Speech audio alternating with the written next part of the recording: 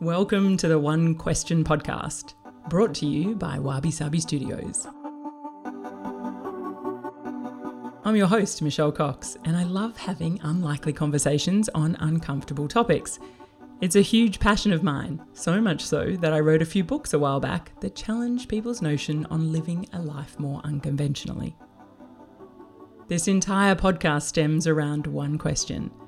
If there was one topic you wish society would talk more about, what would it be? I hear that a lot. I don't care, I'll be gone. You can deal with it. And I just insist on people reflecting on if they really want their family torn apart because they won't think about this now. My guest today is an expert on a topic that most people either don't want to know about or are in denial that they even need to worry about it. That topic is wills and estate planning. Yes, quite a different topic for us on the pod today, which is absolutely fabulous. Anna Hacker is the National Manager of Estate Planning for Australian Unity. She holds a law degree and has considerable experience in the field of elder law, estate planning and succession law. Anna currently manages one of Australia's largest estate planning departments and also assists high net worth clients fulfill their estate planning objectives, so she certainly knows her stuff. Anna also hosts a popular podcast, What Happens When I Die, which explores the legal outcomes of dying. I've been really looking forward to this interview as I have quite a few questions for Anna, as you can well imagine. So let's get stuck in. Anna, it is fabulous to have you on the show. Welcome to the One Question podcast. Thank you so much. I'm really excited to be here and talk. If there is one thing that you wish society would talk more about, what would it be? What happens when I die? Probably from a legal perspective more than anything. Okay, so from a legal aspect rather than all the other stuff, I guess. So tell me, why is this a topic you're passionate about? Look, I'm a wills and estates accredited specialist. All I talk about all day with clients is what happens when they die. I like to use the die word or the death, talk about death. I think that's something that as a society we absolutely have to do more of, because it can be a little bit confusing for people if they don't actually realize what you're talking about, particularly when I'm talking about someone dying and their will kicking in. So all I do all day is talk about death, wills, powers of attorney, so what happens in someone's lifetime if they lose capacity. And it's the subject that I love talking about. So it's a natural thing for me to discuss. But you obviously really love what you do and see that it's really important for people to understand this. And I've obviously written a book about death. I'm like you, I think we need to talk about it more. I mean, it must be fascinating, people's kind of reaction to that, going, oh, I don't want to talk about it. I mean, the reaction I've had from people is, if I talk about death, I'm like tempting fate. And I'm like, wow, that's just a really interesting concept where people come from. It's the same reaction that lawyers in this space get. So you have people put off doing their wills for years and years and years. It's something that people often say, oh, that's on my retirement to-do list. Well, no, I actually think, and this is maybe a little controversial, but I think that people should write their will from the moment they can, which is when you turn 18. So when you're 18, that's when you legally can write a will and legally decide what happens to your estate when you die. And that's really important for people to understand, because it's not something that you need to do when you retire. It is, but that's not the first time you should think about it. Unfortunately, people can die at any point. They can die really young. The heartbreak that I have seen for families when young people die and have nothing put in place, no plans, no structure to an estate. Imagine a young family where that happens and there's no indication of what should happen to someone's estate. I've seen not just families torn apart, but also really the wrong outcomes for particularly young kids, where they might have to suddenly be on a title with their mum because of the way the intestacy law works if you don't have a will. So it's something people need to talk about and start doing from the earliest moment. And what do you think the biggest resistance is, like from your experiences that I know from conversations I've had in this space, but what do you see is why do people not do wills? Is it they're scared about it, they don't want to bring up the topic, they're freaked out, or, they're lazy? I mean, what are the reasons? Probably all of the above. One of the most common issues, I think, is they do think it will tempt fate. Culturally, there's certainly groups of people that I can't actually say the word death because that is really taboo culturally. And that means it's a different way of approaching that discussion. And we're always aware of that, as lawyers in this space, but I think it's not wanting to tempt fate. So I think it's exactly the same reason you find for people not wanting to talk about death. I think it is also, though, it seems really complicated. If you think about your will, you think about, gee, that's something that I only do if I have lots of money, or there's something that's really complex in my life that needs it. No, people have so much more in their estate than they realize. If you have a job and you have super, you probably have insurance associated with that. You'll probably be quite shocked to find out your estate is probably $200,000-$300,000 worth. So people will come to us as lawyers in this area and they'll say, it's really simple. I have nothing. And then you on paper start writing down what they have. And one, they realize they should have done this a long time ago because there's a lot more money than they realized. But two, at the end of the process, they usually say, that was so much easier than I thought it would be. And it is. It is once you start the process.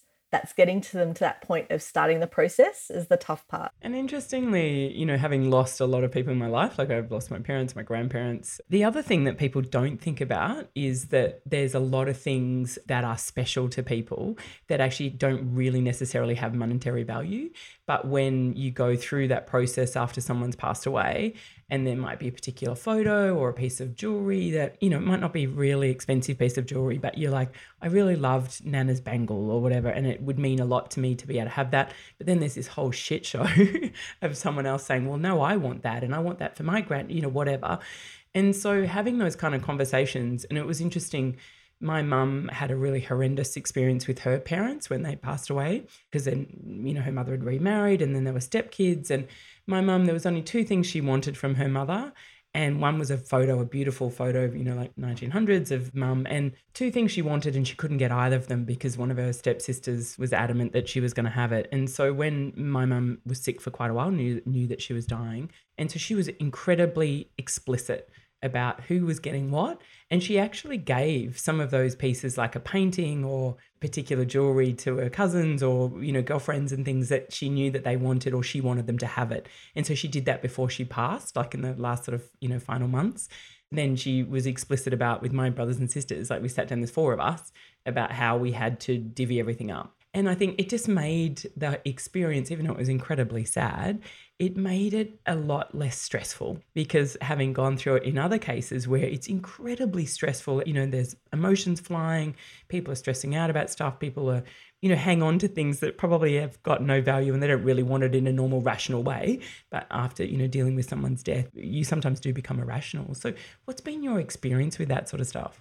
Everything that you're saying is exactly why the critical point of doing a will is not just dealing with your money, but dealing with all of those other things. Getting kind of your life admin in order when it comes to death, and organising who is going to get what when it comes to jewellery, furniture, other things is such a critical component of that. So people will spend far longer trying to work out who should get their earrings or their bangle than where their money should go. That's the thing that often they probably put off. It's trying to work out how is that going to be distributed. And often they've had an experience similar to yours. Blended families now mean that I think we have a lot more conflict. There's a lot of families, obviously, that are blended that won't have that. But you put death into the mix and those tensions just come up to the surface and people really struggle. They're dealing with grief. They're dealing with so many other things. And suddenly to think, no, I should get that necklace. I always wanted it. Mum always said I was going to get it. It is the biggest bone of contention after someone passes away in litigation. So when people are fighting over millions and millions of dollars or hundreds of thousands of dollars, as I said, people have more money than they think. So there's often more than what they're expecting. It's actually those sentimental items that people fight over, potentially more. So as lawyers, we say, I'm $400 an hour. You really want me to fight over this? And often they will say, yes, I do want to fight over this. This is so much more important to me than the money. The money actually ends up being the most important thing, but the fights are often over the jewelry and things. So if there's something you specifically must go to a particular person, it has to be in the will. So lawyers will talk about having a separate list and document that might have chattels included. Now, that's really helpful to guide an executor, who's the person that deals with your estate, as to how you want those sentimental items distributed, but it isn't binding. So If I hear a client talk about there was always an intention that you would get these particular items and there could be some tension, I will always insist on it going in the will. Because if it's in the separate document, it's not binding. There can be issues. In the will, it's binding. That still doesn't mean there won't be issues because suddenly the bracelet goes missing. Or suddenly, oh no, mum gave that to me before she passed away. And you can't do much about that if that happens. So we are finding that people employ strategies like what you're saying your mum did, where they give them away before they pass away. And that's really a good way of doing it. Putting stickers on everything. Everyone gets to go into a house and put literally stickers on all the items. We did that with my husband's grandmother. I wanted something and I wasn't even we weren't married. And so it was a big controversy over whether I was allowed to have the old set of scales that had come over from Ireland. No one else wanted it, but should I get it or not was the question, I think. But I had my sticker on the set of scales, and there's still, it is something that I really look at and think about his grandmother still whenever I see that beautiful antique set of scales. So there's lots of things that you can do, but you need to think about it. You need to actually do something about it. You can't just put it off. For people listening, Anna, for us that have gone through that, like, it's kind of a bit normal. We've gone through the experience and we know the good and the bad. But to people listening that have never done this, they're probably thinking, God, this sounds so grotesque, to go into someone's house and put stickers on stuff of shit that you want after they've died. Like, it sounds horrendous. But the interesting point, I think, and you just talked about that, about having those scales in your house, and that they remind you of her all the time. It's such a beautiful, sentiment. And I think, equally, there's so many things in my life and my house from people that have passed that I think of them all the time. And it's a lovely thing to be able to reflect upon. But being the person that is either dying or leaving this stuff, and I think I want to sort of draw that out a bit more from what you've seen about the stress that you leave. Because some people go, well, stuff that. I don't want to do it. I don't want to, I don't care. People can have what they want. I'll be gone anyway. Like, why should I worry about it? And why should I go through this stress now while I'm alive? So what do you say to that? I hear that a lot. I don't care. I'll be gone. You can deal with it. And I just insist on people reflecting on if they really want their family torn apart, because they won't think about this now. It's, in theory, something that people think it won't be that bad. It won't be such a big shit show. But the reality is it can tear families apart. So just trying to get people to understand, okay, we're having a bit of a joke now. We're saying, oh yeah, everyone will fight and the lawyers will win. I mean, that's essentially what people say. Everyone fights, only people that win are the lawyers. And we do win. We make tens of thousands of dollars from litigation in estates. If a family fights about an estate, each party, so let's say it's a brother and sister and they're fighting, and we go to a mediation, the cost will be about $30,000 per party. Wow. So we're talking about $60,000 probably at least at that point to just try and deal with something that someone probably said, I don't care, they can fight about it. Well, do you really want all of your money going to lawyers? People really don't actually want that. So I think it's having people reflect on what that actually means. Do you really not want them to have Christmas together? Do you really not want them to see each other at all? Because that's what will happen. I've had that discussion with many people. After someone's died, though, I've only had one situation where I've had that conversation with the family saying, look, if you do actually litigate this, if you decide to challenge and go to court, you will never have a relationship with these people again. That will be it. It will be very difficult to turn up at their house for a family gathering and all hell not breaking loose. One person called me the next day to say, actually, you know what? I thought about what you said and I don't want to do it. I'm not even saying that's 1% of people don't proceed. It's like 0.00001%. Most people still go ahead, unfortunately. So if someone could have prevented that from happening beforehand, that's where the discussion has to be had. And having those discussions early, having the discussion about, well, what do you want? Let's say it is about the furniture or the jewellery. I'm not saying you're going to have a $60,000 legal bill fighting over jewellery, but what is it that we can do to try to make this easier at the other end? And there's lots of things like letters of wishes. There's amazing resources that people can use to actually provide instructions for executors, for beneficiaries to try and understand more and more about what it is that their intention is. What would they expect people to do? So there's things people can put in place, but they have to want to do it and not just put it off and hope someone else will deal with it later. Yeah, and I think that's probably a question, you said it's relatively easy. So someone listening and they're going, okay, I've got to get my shit together. I need to get this organised. What is the easiest, best thing for them to do in terms of, creating a will, doing it really simply if they feel they don't have, complex kind of estate? What's your recommendation there? So if people are looking for a really, really simple option and they don't have a complex estate, and this is the difficulty because a will is what we all talk about. We're talking about a will. That's the end of the process. There's advice before that. So someone can come to me and say, my estate's really simple.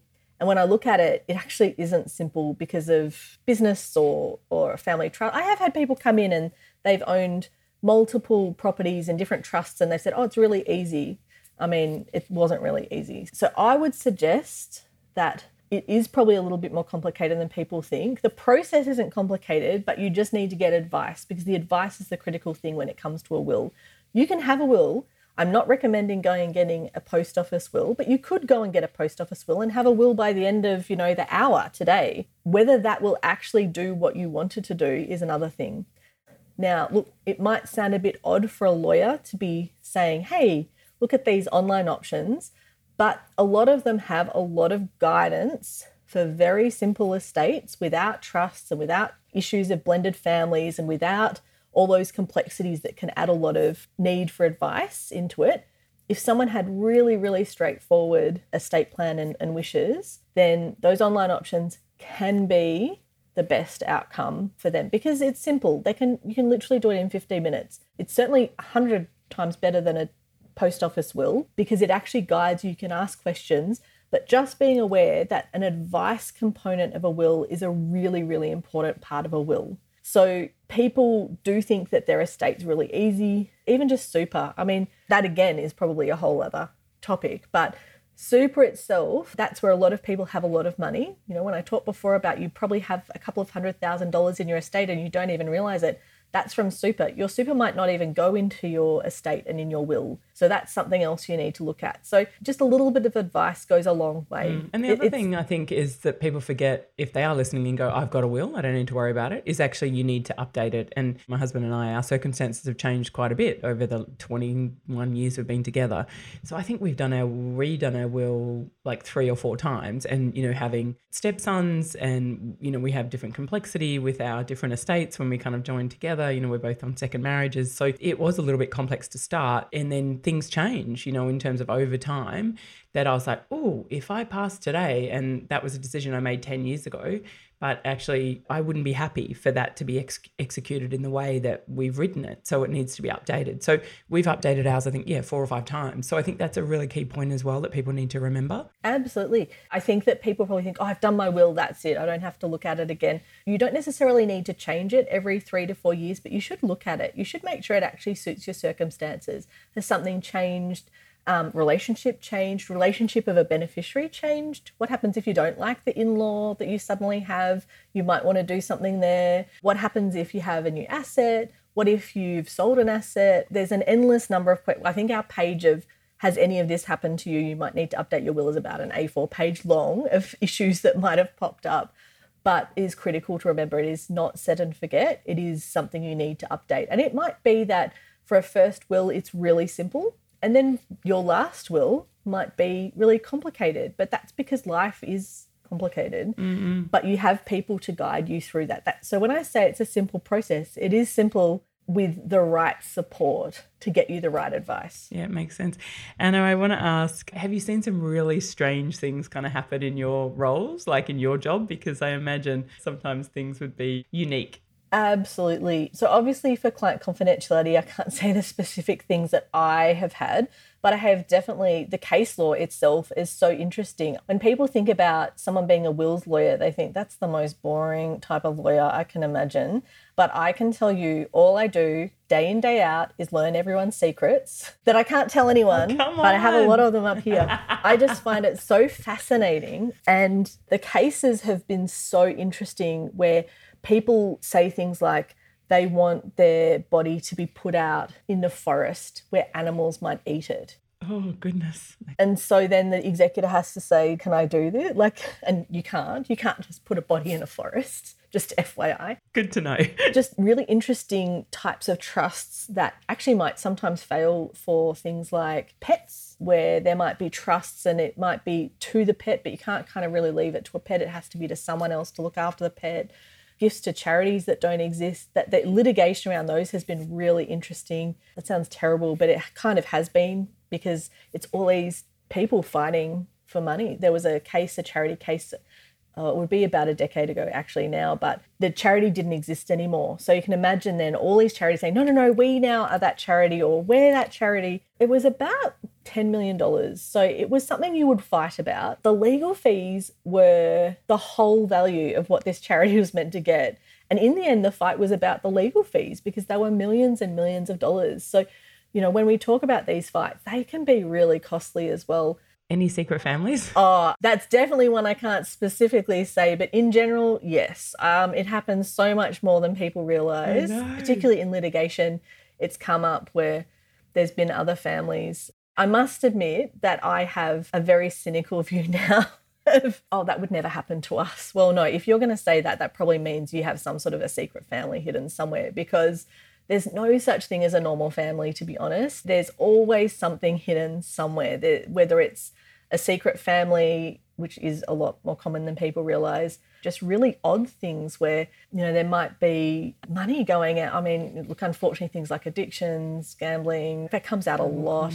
Yeah. As I said, it really is just learning everyone's secrets. And, I say you have to be honest with me, because if you don't tell me, I'm not going to be able to make sure that we protect your estate as much as possible. Sometimes there's no way to protect it because of what the situation is. It's almost like you're become a counsellor. Like here's this person saying, you're the only person in the world that knows all my secrets, and you're going to have to share them with all the people that I know and love on my family, because I'm not going to be here. So it's almost this passing the baton. Well, we don't really do will readings anymore for that reason, because sometimes this is quite common, this much to that person on a condition. So that sounds really boring, but often it's something like if they quit smoking or if they get a job. There was actually a case in WA where there was a trust set up, and the conditions in the trust included that the ex-nuptial child, so the child that wasn't of the marriage, she couldn't benefit from the trust if she had criminal records, or if she had a partner with a criminal record,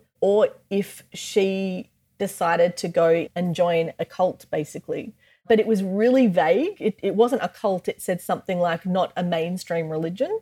And so the court said, you can't do that. You can't stop someone's freedom of religion. Mm-hmm. So honestly, most of the judgments you think, yeah, that's probably what I would have done. I would have cut out that condition or done this. So it makes for really interesting reading. Yeah. Oh, what a lovely way to finish up. What happens when I die, Anna? And if they want to listen to more of this sort of stuff, you interview people on your podcast by that name, which is fabulous. So what an interesting conversation for something that people think we're talking about wills and it's dull and boring. But I love the insights you've given. And I think telling people to get out there and either update your will or create a will is probably the key message today, right? The one thing you have to take away from listening to this episode, definitely. Protect your life, your assets, and for the things to go to people that you want them to, and not create a shit show for everyone that you've left behind. And just have lawyers benefit, basically. Yeah, definitely. Anna, thank you so much. It's been lovely chatting to you. You too. Thank you so much, Michelle. Well, there you have it. Wasn't that an incredible conversation? I hope you enjoyed it as much as I've enjoyed bringing it to you. If you did like it, can I ask a small favour? Please rate and review on your listening platform for me. I know everyone asks this, but it seriously makes a difference to help get these conversations out in the world, and makes all the hard work and effort I put into this for you all the more worthwhile. And until next time, if you have one question you'd like to ask me, hit me up on my socials or jump on my website, michellejcox.com.